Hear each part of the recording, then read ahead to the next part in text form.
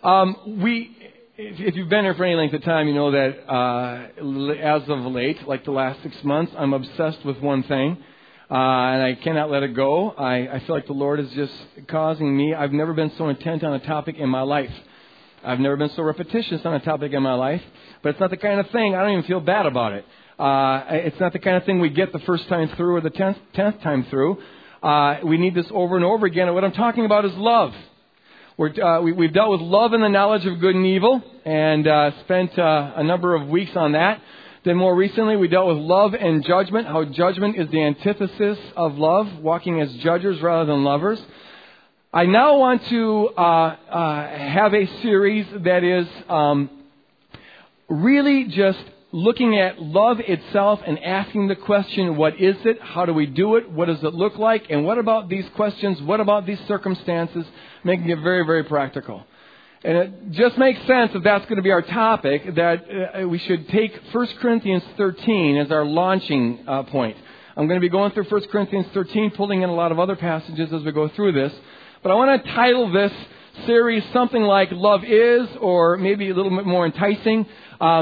We'll get more visitors for sure if we advertise this. How to become a passionate lover. How's that? How to become a passionate lover. How to become an outrageous lover. There's nothing more central than this. This is the foundation for everything. So Paul says this in 1 Corinthians 13.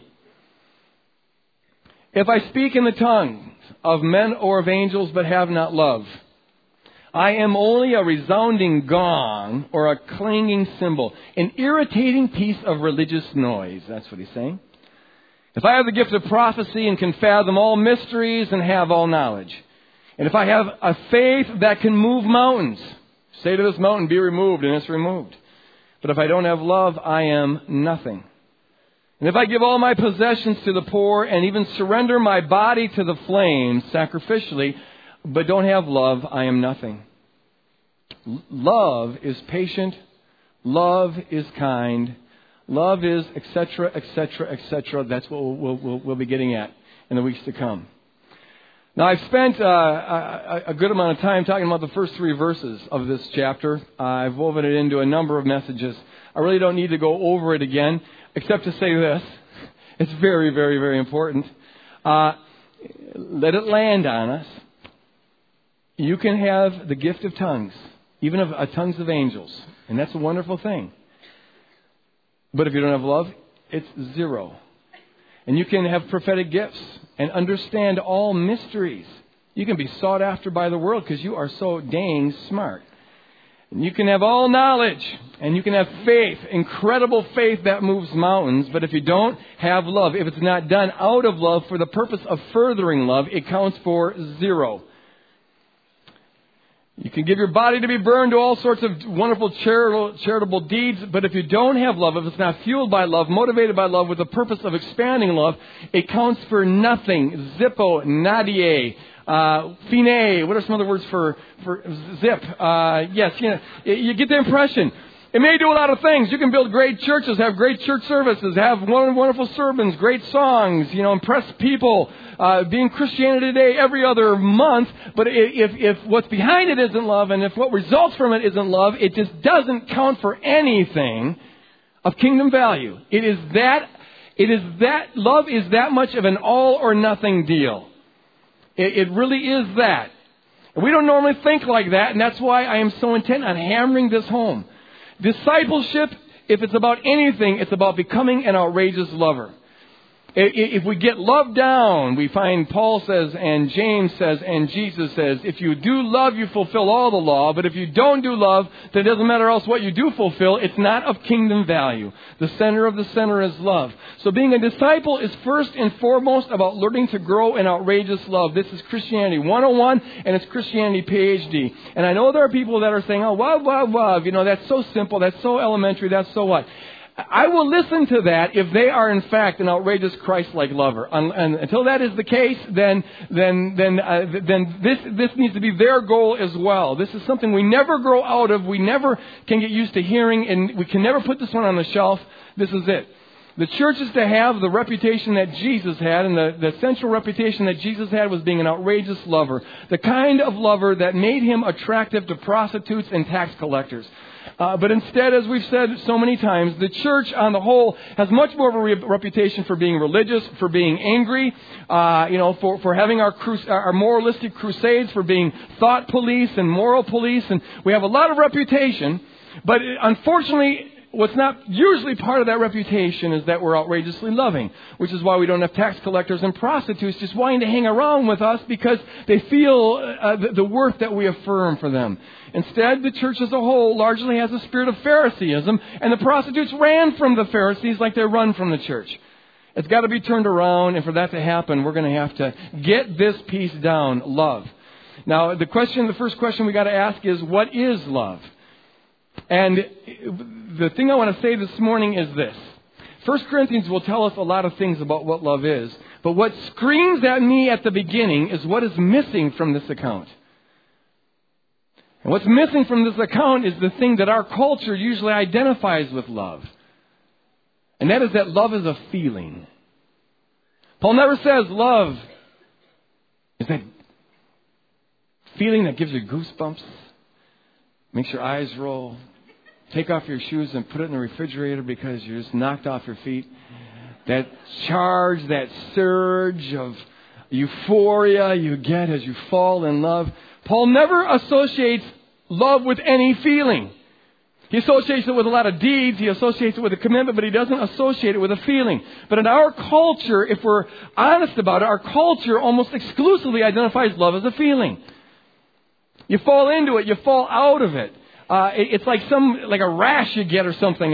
It's like, oh, I got a bad case of it. Doctor, give me the news. I got a bad case of love and blues. No cure is gonna, whatever that song goes like. It's like it just happens to you. It's just boom, all of a sudden I have it. Most of our songs are about this, or a lot of our songs are about this. I saw a CD in the store the other day, and it was called Falling In and Out of Love, and it was a collection of all these sappy love songs about falling in and falling out of love. And of course, most of them were country western, but that's what our culture sees as being love. The songs are all about this. My favorite, and it is the classic of all time. For those of you who are over 40, you'll know what I'm talking about. And I drummed in the first service, so I thought I might as well sing in the second service. So I'm just using this as an illustration. No, I'm not going to. Believe me, it's better than Born to Be Wild. What a heckler crowd we have here. No, but you remember the Righteous Brothers? This just is so perfect. And I've always wanted to sing this. You never close your eyes anymore when you kiss my lips. Remember it? And there's no tenderness like before in your fingertips. You're trying hard not to show it. But baby, I know it. Join with me. You've lost that love and feeling. Oh, that love and feeling. Ooh. You've lost that love and feeling. Now it's gone. Whoa. Hey, see, that's what I'm talking about. You see, you guys had more volume on that than the worship service. Come on. We got to check this out. But see, this is the idea that culture has. When the feeling's gone, the love is gone, so it's time to trade up. This is why, part of the reason why divorce is so rampant in the culture. You lost that love and feeling. You don't have that buzz anymore. It just doesn't feel warm and tickly. And so the love must be gone. And what do you know? Another person comes along who gives you that warm and tickly, goosebumply, take my shoes off, put them in the refrigerator kind of a feeling. So I can't help it. It's just the way I am. It happens to me. And so, boom, they leave for another show.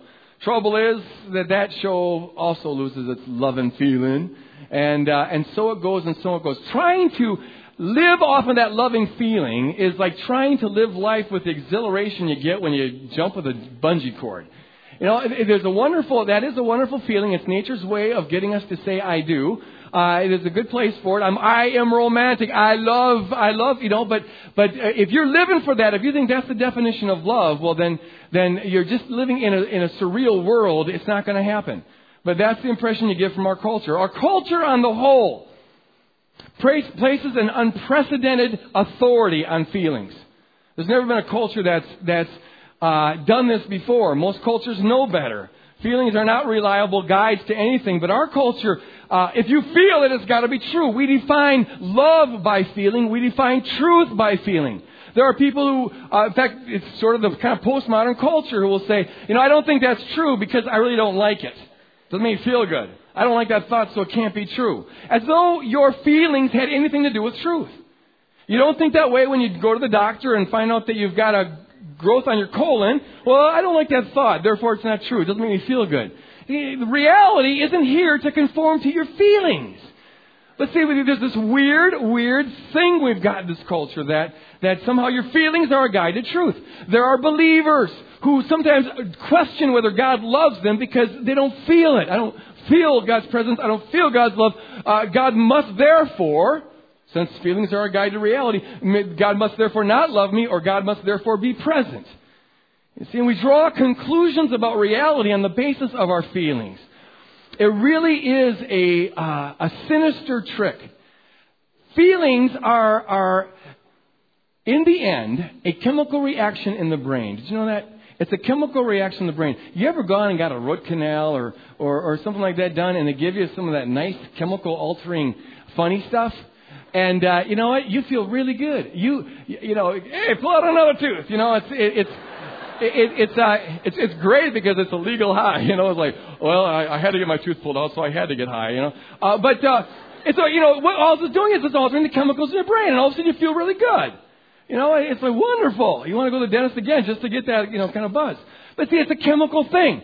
When we think thoughts, we see pictures, we hear words. That's how the mind operates. It's a fundamental supposition that we teach in TNT.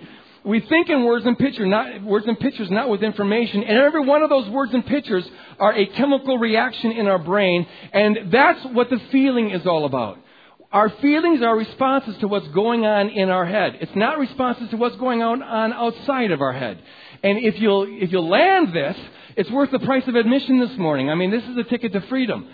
Your emotions, all our emotions are responses to stuff, chemical reactions, neurological transactions between dendrites and axons that are going on in your head. I can go to one person in the congregation and say, you know what? I think you're dumb, fat, and ugly. And they'll laugh. Because maybe they know that they're so beautiful I must be off, or maybe they know that they're so smart they can't be dumb, or maybe I just don't have any credibility with them, or maybe they know that I like to play jokes so they think I'm joking. But they laugh at it. I go to another person and I say, I would never do this, by the way, but hypothetically, you're dumb, fat, and ugly. And they start crying, they break down, their world's coming to an end. Now, how can the same physical external cause have such different effects? It's because what's going on in the head of both of those people is very, very different. In the case of the one, the way they represent the meaning of what I said, the pictures and the words that they hear and that they see are funny. It's not a serious thing at all. But the other person, you say you're dumb, fat, and ugly, and what they get is a memory perhaps of boys teasing them in 7th grade on the playground, and all of a sudden they respond to that. Feelings are a response to that. See, we really need to land on this. If you think that God doesn't love you, or you don't feel like God loves you, and you don't feel like God is present, that tells me a whole lot about what's going on in your head, but it doesn't say a thing about what's going on in reality. Because I'm here to tell you that God does love you, and He is present with you. The issue here, amen. The issue is what's going on between your ears. And what I know is this: you're seeing your picture of God and the words that you hear when you think about God. And your picture of yourself is such that anybody who saw what you saw would have the same feelings that you're feeling right now. I'm not loved, God doesn't love me, God's not present, or whatever. The solution is not to try to not to have the feelings. The solution is to ignore the feelings and pay attention to how your brain's working. The solution is to change what's going on in your brain. This is why the Bible says that the key to transformation is the renewing of your mind. Paul says, Romans 12:2, Don't be conformed to the pattern of this world anymore, the pattern of the external, the pattern of the lies that you've absorbed, the pattern of the experiences that you've had, the things that you've heard in the media, the things that you heard on country western songs. Don't be conformed to that any longer. Don't let that be going on in your head, but be transformed by the renewing of your mind. Make new over and over again the truth of who God is in Jesus Christ and the truth of who you are in Jesus Christ. And run movies of it, run videos of it. It says in 2 Corinthians chapter 10 that we are to take every thought captive to Jesus Christ. You are a spirit being, and this is your organic computer, and in God's design, you're supposed to program it. Unfortunately, for 99.9% of the people, 99.9% of what's programmed in the brain, they didn't do. It came from mom, it came from dad, it came from ex-boyfriend, it came from ex-husband, it came from the car accident, it came from the media, it came from the songs, it came from the TV, it came from the movies, it came from the pattern of this world. And as long as that's what's going on in your brain, you're going to be feeling according to it. Here's sort of the device of the enemy. We call this in TNT the diabolical double bind. Diabolical double bind. You could call it the Luciferian loop. Here's how it works. There's the pattern of the world. The pattern of the world is simply the way we've been programmed to think and feel about things based on television, songs, upbringing, you name it. Though that pattern of the world then forms our thoughts, and our thoughts are coded, represented as words and pictures. Those words and pictures were neurologically wired to feel in response to them, and so they create a feeling. They create a feeling of fear, maybe they create a feeling of despair, of hopelessness, they create a feeling of phobias, they create a feeling of anxiety, whatever. And here's the diabolical double bind. If someone comes along and says, you know what, you're not dumb and fat and ugly, but in Jesus Christ you're lovable and you've got the mind of Christ and you're beautiful and you know you're radiant bright, that doesn't feel true. It's like, that can't be true because I don't feel it. But see, the reason you don't feel it is because your feelings are a response not to what is real, but to how you're representing what is real. So the feeling ends up confirming the thoughts. You're used to it. It feels true to you. And if you're using feelings as a guide to what is true, you're going to be stuck in this loop forever. There's no getting out of it. The thoughts create the feelings, and the feelings confirm the thoughts, which further create the feelings, which further confirm the thoughts, and it goes on and on and on. The ticket to freedom is to understand that the feelings are not a guide to truth. Bracket them. Sometimes you've got right ones and sometimes you've gotten misguided ones, but don't pay any attention or put any authority into either one. In God's design, this is how the believer, as you grow in Christ, this is how the mature believer should orchestrate their inner world. The Word of God should tell us what is true. Whether we feel it or not, the Word of God should tell us what is true. Unless you're able, and then the Word of God should create the thoughts and the pictures and the words that are going on in our head. Unless you can picture yourself on the lap of Jesus Christ as He's loving you outrageously, as He's seeing you as His precious daughter, despite your feelings, you'll never ever get the feeling that you are a child of God. To give one example. If the fact that it doesn't feel true causes you to push away those thoughts, then you'll never come under the authority of the Word of God. You'll never experience and walk in the truth of who you are in Christ. Bracket the feeling, whether you feel it or not. Know that this is true. Know that this is true. What God says about you has more credibility to you than your feelings. Because your feelings are the result of what Dad said about you, or what Mom said about you, or whatever. Don't give that credibility. Give the Word of God credibility. That creates the thoughts and the feelings. Let that run virtual reality movies of that. A holographic, spend time not just knowing the truth, but seeing it and hearing it as you dwell with the Lord. And what you'll find is that in time, feelings, appropriate feelings come. You begin to feel like you're loved by God. Now, some days they're there and some days they're not. Because we're complex creatures and feelings are fickle and chemical reactions and there may be chemical imbalances in your brain. I don't know. But it comes as a result of having true representations in your head. Don't get your mind to line up with the Word of God in order to try to chase the feeling. Don't chase feelings at all. Don't worry about feelings at all. They'll come. Maybe. But who cares if they don't? What matters is that your mind's lining up with the truth of the Word of God. So long as we give our feelings that much credibility, so long as the feelings are a guide to truth for us, and this really gets to the point I want to make this morning, we'll never love like God tells us to love. It's not going to happen. If you're giving authority to your feelings, you'll never walk in love because you'll always assume that love is a feeling. Paul says, we've seen this before, live in love. Live in love. This is supposed to be, as long as you're alive, love. Never turn off the love button until you're dead. And then you won't have to. Okay, so this is to characterize our life. This is, in one sense, the air we breathe. All right? We are to live, breathe, think, eat, sleep, love. Live in love. But there's no way you can live in a feeling. If you think love is about feeling good towards people, getting warm, gushily feelings towards them, having this tingly affection towards all people, it's not going to happen. Most of the time we feel flat. It's just, you see a stranger, you don't feel anything towards them. Unless there's something you don't like, and then you feel a dislike towards them, you see. But you're not going to feel a natural sort of affection towards everybody, right off the get-go. No one can walk in a feeling. Feelings come and feelings go. You can't live in love if you think love is a feeling. Let's use the hardest test case example. Jesus says this. He dares to say this. In the natural, this makes no sense. It's only if you're thinking with a spiritual mind that this begins to make any sense at all. And this is the radical edge of being a disciple of Christ. The distinctive thing that the church is to be. We are to love our enemies. We are to do good to those who hate us. Now think about this. There's no way you're going to love your enemies if you think love's about a feeling. Because an enemy is an enemy probably because you don't feel good about them. No one feels good about someone harming them. How do you feel good about your ex-spouse who's not paying any alimony and trying to turn the kids against you? You supposed to get warm fuzzies over that one? No. How do you feel good about someone who just ripped you off at the used car lot and now you can't get your money back and the car's a lemon and he knew it ahead of time? You don't feel good and warm and fuzzy about that. How do you feel good about Osama bin Laden? I'm sure we're supposed to try to feel good about that. But we are supposed to love him and love them. Love is not a feeling. Love is not a feeling. You don't feel good about that stuff. But that doesn't mean that we don't love. Now let me break it down even further. This is a teaching I gave about 4 years ago. I did a whole sermon on it. I'm just going to say a word about it right now, but it really helps clarify some things. In the Greek language, as opposed to the English language, there's 4 different words for love.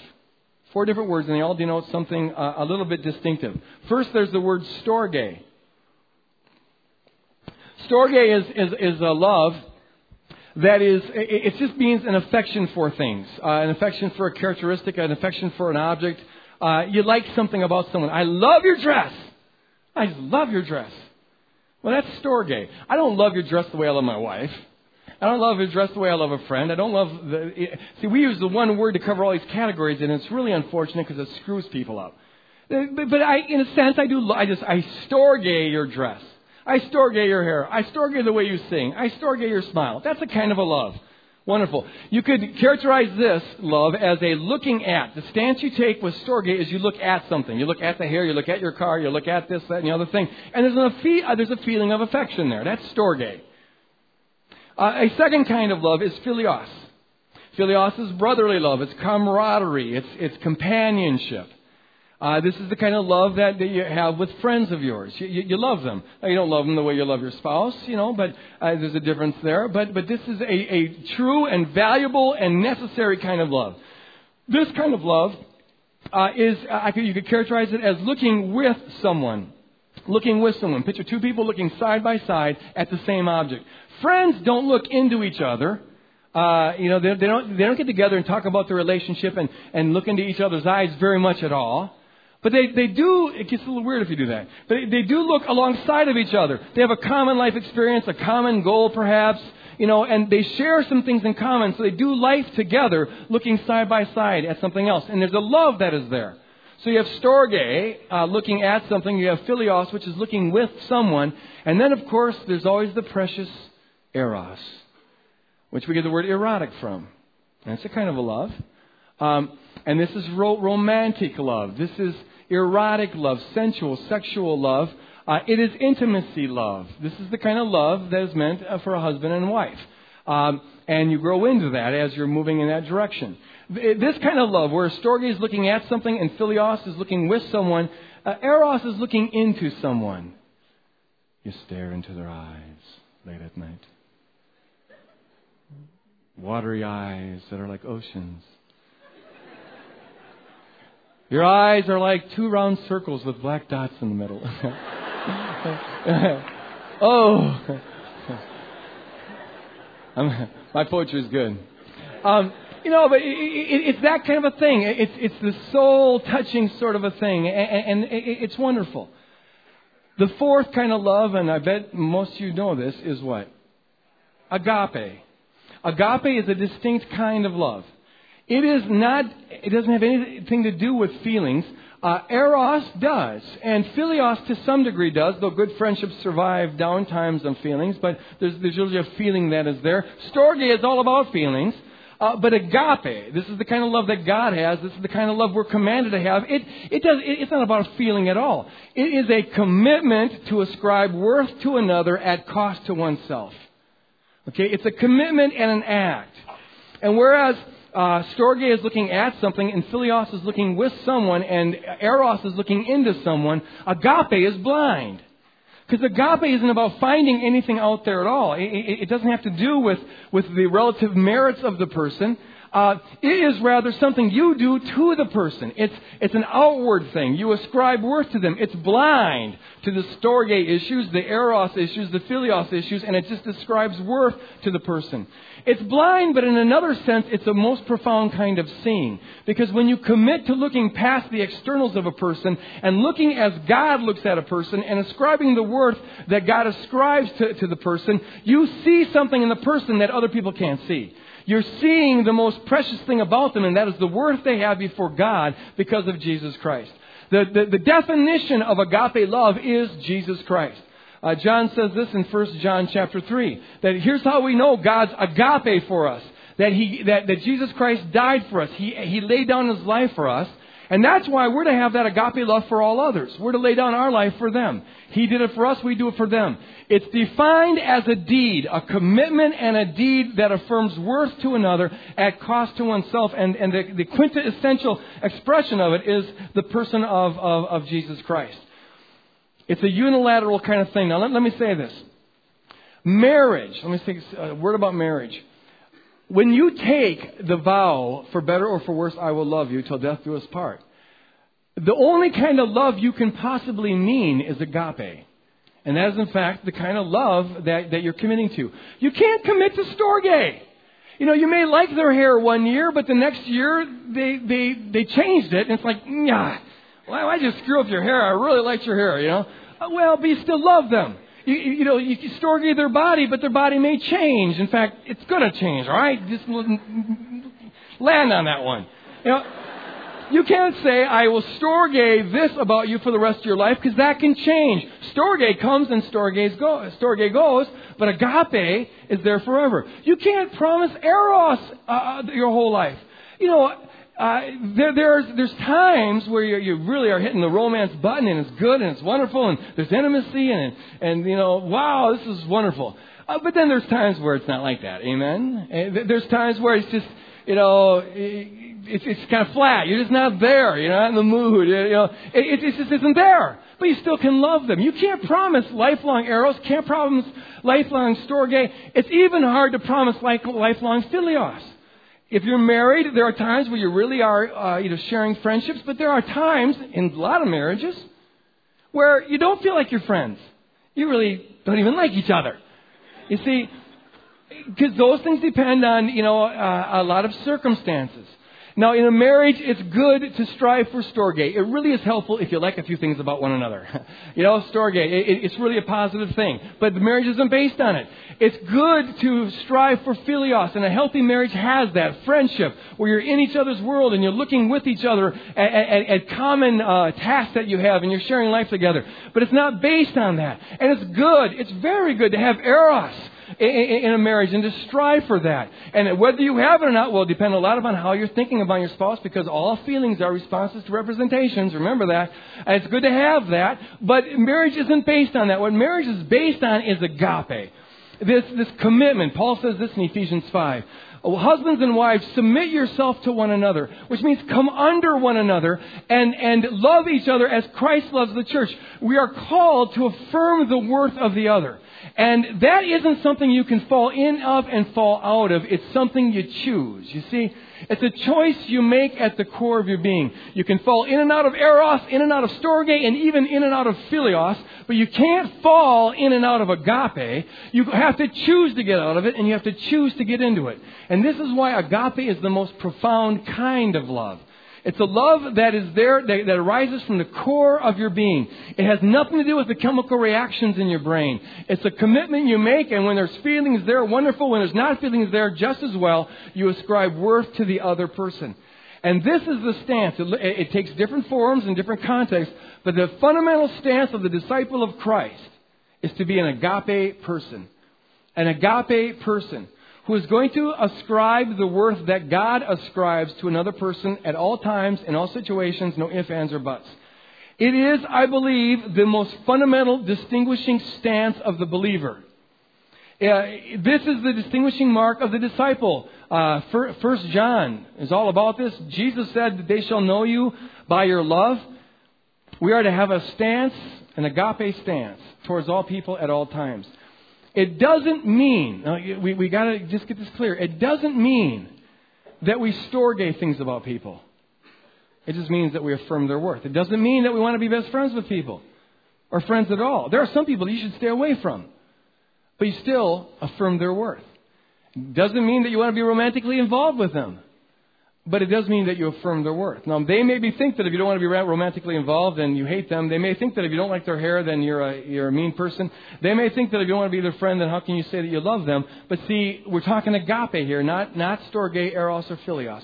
We're talking agape. Our stance is to affirm the unsurpassable worth that every human being has because they're created in the image of God and Jesus Christ died for them. Now, with that background, I want to ask this question. Very practically, how do we love our enemies? Who probably by definition are people that we don't storge, don't philios, and don't eros. How do we love them? And this is the test case. If you can love your enemies, then you can love everybody. This is the most extreme example. So how do we do this? Agape love involves the whole person. It's like worship. It involves the whole person. And we are composed of spirit, soul, and body. Spirit being the core of who you are, the essence of who you are. Soul being the thoughts and the feelings that you have, your experienced self. And body, of course, being your body. It involves all three. And I want to talk about three dimensions or three commitments in agape love that correspond to these three parts. First of all, it starts with this, and this is the most fundamental thing. In the core of your being, as a spirit being, you commit to being an agape person. You commit to striving for Christ-likeness in how you love prostitutes, tax collectors, your enemies, and all people that you come in contact with. A fundamental commitment. This isn't a promise that you're going to be successful at this. Because I can assure you that before the day is over, and maybe before we get out of the parking lot, you will have failed in some respect at doing this, and so will I. But the commitment is to say, this is the direction I'm going to go. It's metanoia. It's a turning. It's a repentance. Saying, I'm no longer going to live on the basis of my feelings. I'm going to live as an agape person whose central job is to ascribe worth to all people at all times in all situations. No ifs, ands, or buts. Okay? It's a commitment of the will. It's a resolve of the Spirit. Lord, this is my commitment. You stake your claim here. And you come back to it again and again and again. This commitment, if we really make it and follow it through with intentionality, it is the executioner of the flesh. Nothing will put the flesh, if you know what I'm talking about here, the flesh is that whole mindset and worldview outside of Christ. That whole self-centered living that the fallen human nature has. This puts this to death. You can't both live in agape love and live a self-centered existence. The two are antithetical. It starts with a commitment. Lord, this is the direction I want to move. Secondly, it involves our soul. It involves our thought. There's a commitment and an act. And the first act is one in the mind. You decide to consciously agree with God about the worth of all people because of Jesus Christ. And you represent them as such. You choose to see past. Love hides a multitude of sins.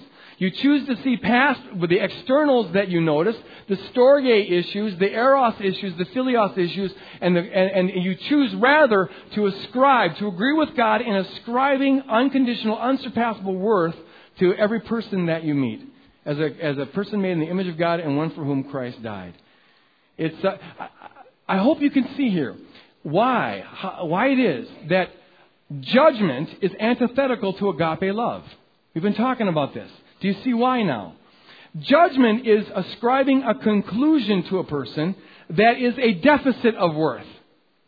That worthless person, that hypocrite, that loose person, that whatever.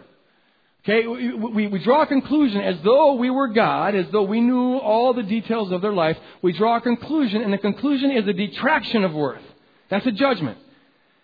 Agape love is the opposite. Agape love affirms, despite whatever appearances there are, it affirms the unsurpassable worth of the person. And you can't both be affirming the unsurpassable worth and detracting from the worth. You see how that goes? Now you can discern things, as I said before. Discernment, several weeks ago, we made a distinction between discernment and judgment. Judgment separates people. Discernment separates things. You can look at a person and there's storge stuff you like and other stuff you don't like. You can look at a person and say, well, this person would really be a friend of mine, or maybe this is a person that I really need to stay away from. You can look at a person and say, this is a person I could be romantically involved in, or this is not a person I'd ever want to be romantically involved with. You can do all of that and still affirm their unconditional worth. That's about discernment. Discernment attaches to storge, it attaches to eros, it attaches to philios. But agape attaches to the inherent worth of the person. And that's why judgment is antithetical to love. You can't do both at the same time. Which is why in the two central commands in the Bible, positive and negative, do agape love, don't judge. And the two are two sides of the same coin. Another way of saying it is simply this: don't eat of the forbidden tree of the knowledge of good and evil, which is the core sin because it blocks the most fundamental thing we're to be doing in life, and that is outrageous agape lovers of all people at all times and all circumstances. Let me also say this. Many times what blocks all this is the judgment of unforgiveness towards a person. They've wronged you. They've done something. They've detracted from your value, and you want to hold them accountable as though you were God. And so you hold this, you walk in this awareness of this deficit. And you draw a conclusion about them based on this deficit. Forgiveness is simply letting go of that judgment. It's letting go of that judgment. It's just saying, God, there's one lawgiver, the Bible says, James 4:12, one lawgiver who is able to save and destroy. Who then are you to judge your neighbor? It's simply saying, God, you'll even out the accounts later on. That's your job. I'm not going to walk in that. Because when you walk in it, it destroys you. You walk in unforgiveness, it eats you alive, it pollutes you, and the only one who pays for it is you. So God says, release it, don't judge, just release it. That's what forgiveness is. Forgiveness is not, okay, now I trust this person, because maybe the person isn't trustworthy. It's not, okay, now we're going to be best friends, because maybe this is not a person you ever want to be best friends with. Forgiveness is not about having a warm affection for them. It's simply about affirming their worth and therefore letting go of the judgment. A person talked to me several months ago and was really wrestling with his love message and basically said this: my father thinks I don't love him. And I asked why. He said, well, because he sexually abused me when I was a child, and now I'm older, and we're going to go away on vacation, and he wants to babysit my little children, and I forgive him, but I just don't trust him to watch my kids. And he's saying that I haven't forgiven him and I don't love him. And see, there's a difference between storge and philios and agape. This woman needs to release that unforgiveness, as she has, and affirm the unsurpassable worth of her father. But whether he's trustworthy or not is a different issue. That's a totally different issue. And that's a matter, she has agape love for her children, so it's really an act of love. If you think this is not trustworthy, out of love for my kids, Dad, I forgive you, but I don't trust you in this. And maybe that's my issue, or maybe you're really not trustworthy. I maybe can't decide that, but I do forgive you. You see, it's a very different thing. So many Christians walk around in condemnation because they don't get goosebumps upon people that they think they've forgiven, and they think they haven't forgiven them because they don't have the goosebumps back. Forget the feeling stuff. It's a commitment of the will. Just release them. Turn them over to God. And then pay attention to how you represent it in your mind. All feelings are a response to the pictures and words that we have in our minds. And so it really helps if, as you're walking in life, living in love, you pay attention to the pictures you have of people in your mind. How do you represent them? Are the storge, eros, philios issues predominant in your mind? Do you walk with the awareness of what you like and don't like about them? Or do you represent their inherent worth in some way? The way I do in my head, representing inherent worth, as I've shared before, is that I picture this light beam of God's love, this like big bright beam coming down over them. And it just is a way of representing to me the worth that they have. Lately, the Lord's kind of given me a picture of a cross above each of their heads. You're in the mall, and I'm seeing all these crosses just showering love on these people. And it's like, my job is to agree with that. Lord, that person has unsurpassable worth. It's an act of the mind. That person has unsurpassable, and that person has unsurpassable worth. And you just walk affirming that. You bless them. You look past everything else and you bless them. And what you may find is that feelings for them begin to arise. A feeling of compassion and a feeling of love. Because you're choosing to see as God sees, and now you begin to experience what God experiences. Okay, you begin to feel what God feels. And it is, I think, the most beautiful feeling in the world. Just spoke with a couple after the first service who had for the first time this experience. They were at this one camp. And they just learned how to collapse the judgment and learn how to do the worth affirmation. And it was like a mystical, spiritual experience for them. And it was the most beautiful thing in the world, because now you're residing in the heart of Christ. Having said all that, don't do this to get the feeling. Forget the feeling. Don't pay any attention to feelings. Everybody say after me, I will not pay any attention to my feelings. They'll come if they're supposed to come, but worry about how you are representing them in their mind. And the third thing is this. If you walk with this mindset, walk with this commitment, walk with this action going on in your mind, you will find 1,000 opportunities a day to act on it. Ways of showing worth to people by what you say, that's a bodily thing, and by what you do. You'll just see it there. We miss these because we're not walking in love. We're not looking for them.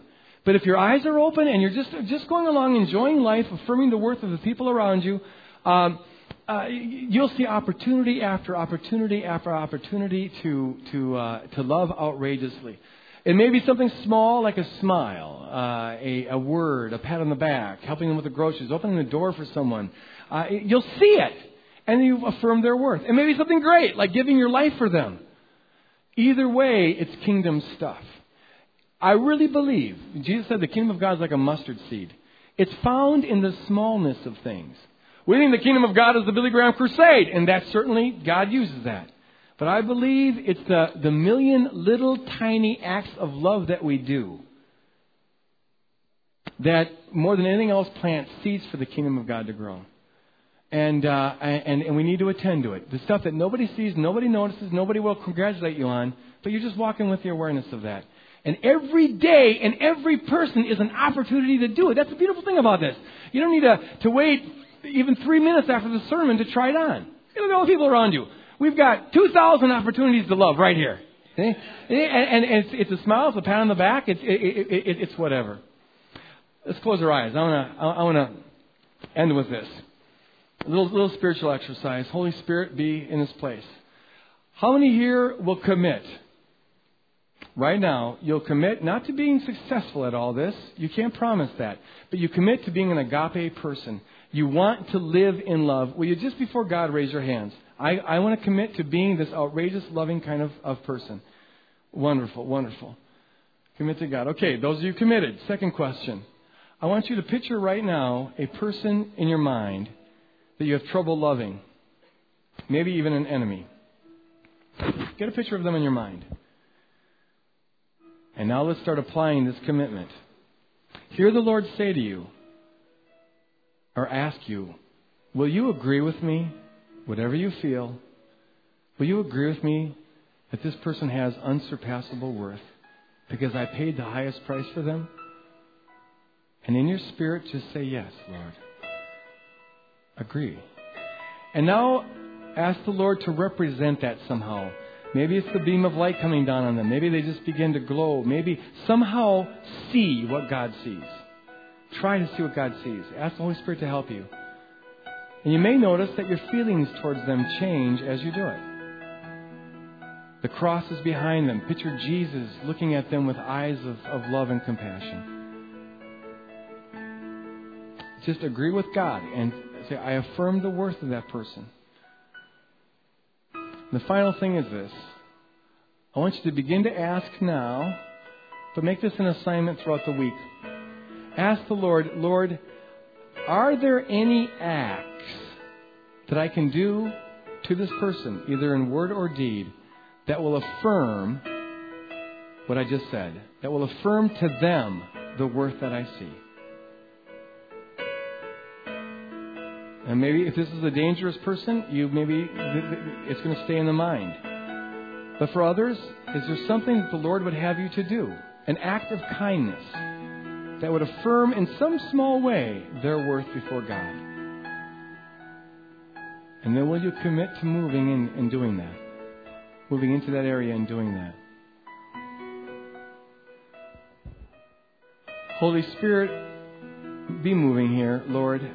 Solidify this commitment and make us, Lord God, right here and right now, people, Lord God, who are sold out to becoming Christ-like, living the crucified life on behalf of others, even our enemies, Lord. Free us, God, from the addiction to feelings and help us to walk in truth.